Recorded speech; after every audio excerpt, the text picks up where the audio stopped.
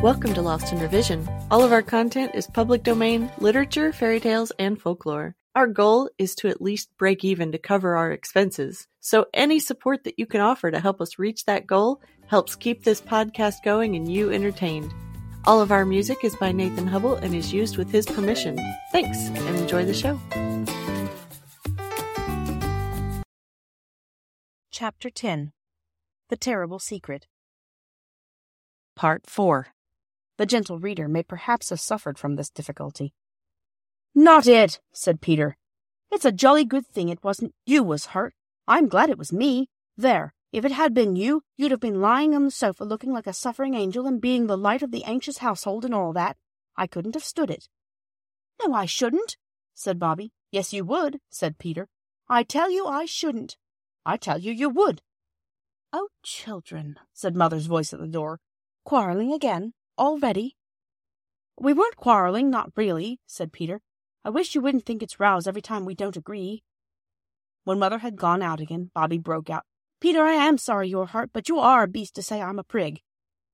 "Well," said Peter unexpectedly, "perhaps I am. You did say I wasn't a coward, even when you were in such a wax. Only thing is, don't you be a prig, that's all. You keep your eyes open, and if you feel priggishness coming on, just stop in time, see?" "Yes," said Bobby, "I see." "Then let's call it Pax," said Peter magnanimously. "Bury the hatchet in the fathoms of the past. Shake hands on it. I say, Bobby, old chap, I am tired." He was tired for many days after that, and the settle seemed hard and uncomfortable in spite of all the pillows and bolsters and soft folded rugs. It was terrible not to be able to go out. They moved the settle to the window, and from there Peter could see the smoke of the trains winding along the valley, but he could not see the trains. At first Bobby found it quite hard to be as nice to him as she wanted to be, for fear he should think her priggish. But that soon wore off, and both she and Phyllis were, as he observed, jolly good sorts. Mother sat with him when his sisters were out, and the words, "He's not a coward," made Peter determined not to make any fuss about the pain in his foot, though it was rather bad, especially at night. Praise helps people very much sometimes. There were visitors, too. Mrs. Perks came up to ask how he was, and so did the station master, and several of the village people, but the time went slowly, slowly. "I do wish there was something to read," said Peter. "I've read all our books 50 times over." "I'll go to the doctor's," said Phyllis. "He's sure to have some." "Only about how to be ill and about people's nasty insides, I expect," said Peter. "Perks has a whole heap of magazines that came out of trains when people are tired of them," said Bobby. "I'll run down and ask him." So the girls went their 2 ways. Bobby found Perks busy cleaning lamps. "And how's the young gent?" said he. "Better, thanks," said Bobby, "but he's most frightfully bored. I came to ask if you'd got any magazines you could lend him." "There now," said Perks regretfully, rubbing his ear with a black and oily lump of cotton waste. "Why didn't I think of that now? I was trying to think of something that'd amuse him as only this morning, and I couldn't think of anything better than a guinea pig. And a young chap I know is going over to fetch that for him this tea time." "Oh, how lovely! A real live guinea?" "He will be pleased, but he'd like the magazines as well." "That's just it," said Perks. "I've just sent the pick of 'em over to Snigson's boy, and what's just getting over the pneumonia. But I've got lots of illustrated papers left."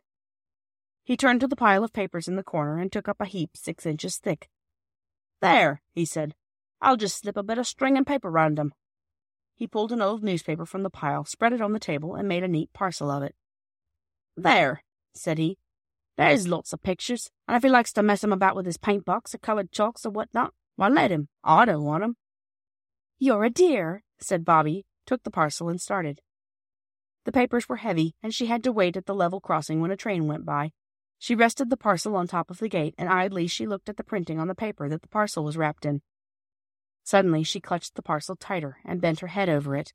It seemed like some horrible dream. She read on. The bottom of the column was torn off. She could read no farther. She never remembered how she got home, but she went on tiptoe to her room and locked the door. Then she undid the parcel and read that printed column again, sitting on the edge of her bed, her hand and feet icy cold and her face burning. When she had read all there was, she drew a long, uneven breath. "So now I know," she said. What she had read was headed, "End of the trial." Sentence. The name of the man who had been tried was the name of her father. The verdict was guilty, and the sentence was 5 years penal servitude.